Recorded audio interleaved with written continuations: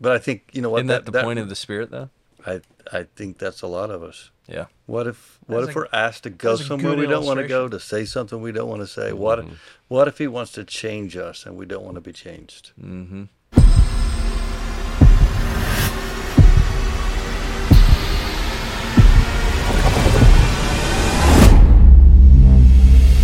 The next week we're talking about, and this week for me, Yeah. the wind. Spirit is like the wind. There's only like 789 references in Scripture alluding to that. So this is a big subject. Mm-hmm. But basically the essence of power, right? Is it, and I really like Max Lucado's illustration on this one. There's two ladies that one rode around or sailed around the world. The other rode across the Atlantic Ocean. Both of those things are crazy. As far I as don't want to do either. No. The isolation and endurance required. But if I got to choose, I don't want to row all the way across. At least I want to ride. Because when you're rowing, when you stop rowing, you stop moving. When you're sailing, take a nap, and you could keep going. Why? Well, so he's saying the wind. The wind is the power that multiplies the effort of the kingdom worker, so And it's realizing too, like we as ministry leaders, as followers of Jesus, we don't create that wind. right. We try to catch it. Try to catch the wind. And that's like the It's different Rick different Warren. than breaking the wind. Is that like Breaking Bad? Could be. but I feel like there's gonna be a breaking wind joke this week. But Rick Wasn't there a Warren- farting Rick Warren pastor was- thing back in the day? Oh no. Sorry. Rick Warren. No, it's not Rick Warren. That's not what he's saying. No, he. That's, oh boy. I mean, Rick's watching this. Yeah, right. Hey, shout out to Rick. Thanks for watching this. But he would always talk about catching the wave. Catching the wave. Like you don't produce the wave, you catch the wave. That's Just the better whole. ride You 'em. try to, yeah. Right. I have a rowing machine if you want to take a rowing machine this week to demonstrate that. That'd be awesome. I think everybody already gets the concept of rowing. I think if you rowed Row, for row your boat. do the rowing machine the entire sermon, It'll be a short sermon. 30 minutes in, Jeff's just pouring sweat. It'd be a great workout, though. Yeah. Yeah, then they had to come here the next week to Effingham and row for 3 services. Just napped all week long.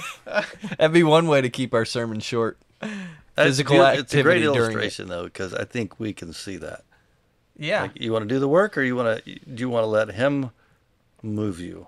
I told you when I read that book, though, my first inclination is like, I want to be in control, so I want to row.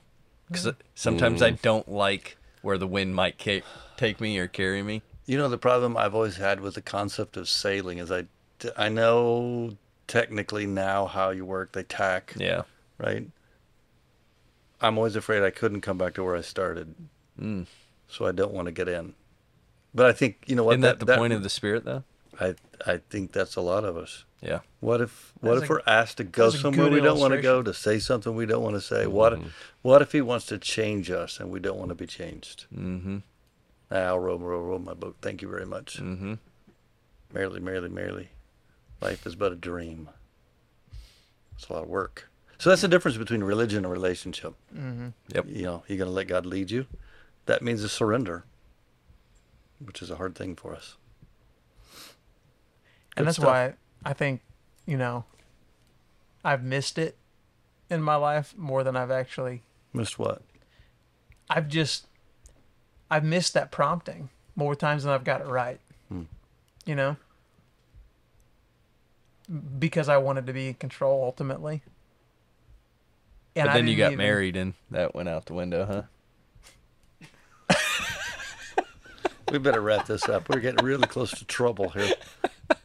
So too many times we view it as religion, like what we talked about before. And I'll use an example. We had a group of folks meet in our home last night for a life group. And How for many? How many exact number? How many people were there? There's 26, That is insane. but that included all the kids, families.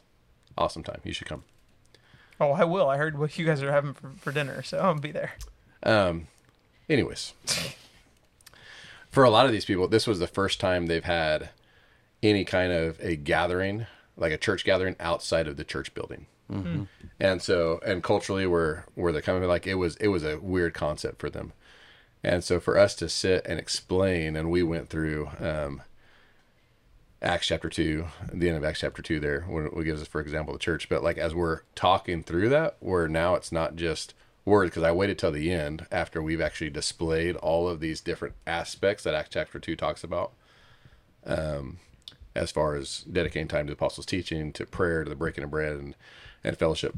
And it was the first time like this group I've met with multiple times in a building, sometimes in this campus building in Effingham and other campuses around the area, but like to watch that click with them, because then we also brought in the concept that, because for so long like church happened for them in a location, and then the concept that we are the church.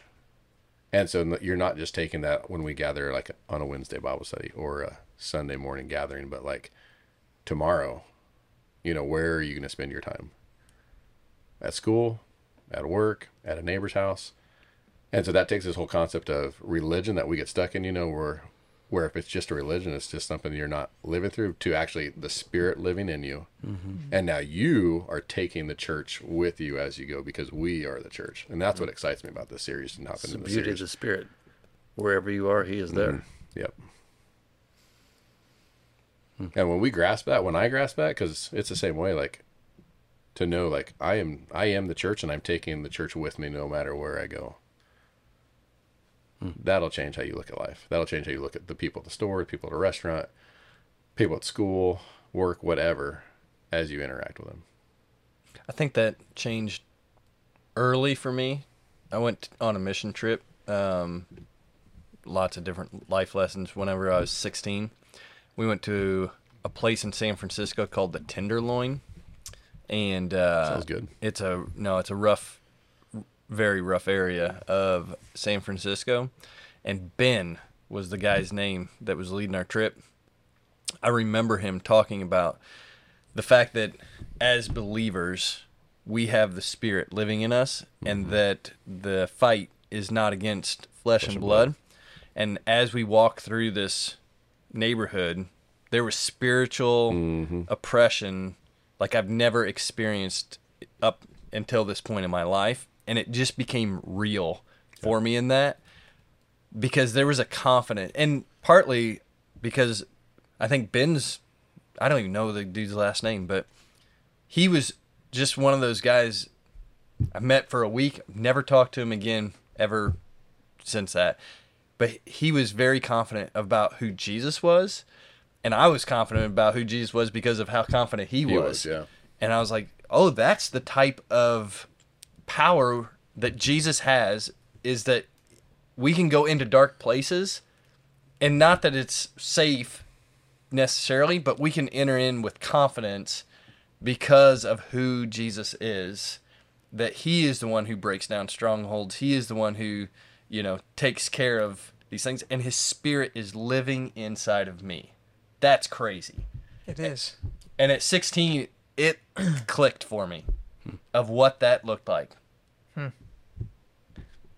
But it was going into a dark place to experience that. It was the first time I remember truly experiencing that. And in most cases, it takes getting out of your comfort zone, not necessarily culture, but comfort zone, for you to be aware of that. Yep. If not, we just go through life blinded because of what we're so used to, and we don't even recognize that the Spirit is working right there in front of you every single day. Mm-hmm. Because if you're in control, you don't need someone to lead you. And if you're comfortable, you don't need a comforter. Right. That's what you already know everything. You don't need a teacher. Right. All these things you can look at that we're going to talk about this with the Spirit. Mm-hmm. But this filled with ourselves, we don't need him. This concept of him being with you everywhere you go and everything you do radically changed how I lived when no one else was watching. Yep. Because for me, it was like, no, there is someone watching. Like he's in me right now, and the things I say and the things I do in secret, well, they're not really in secret. Yeah, it's not just someone. It's God Exactly. to whom you're going to give an account, before whom you're going to stand in judgment. For me, that's when it clicked of like, wow, the way I live matters. Mm-hmm. Good thoughts. Hey, thanks for joining us on the Rethink podcast. See you next week.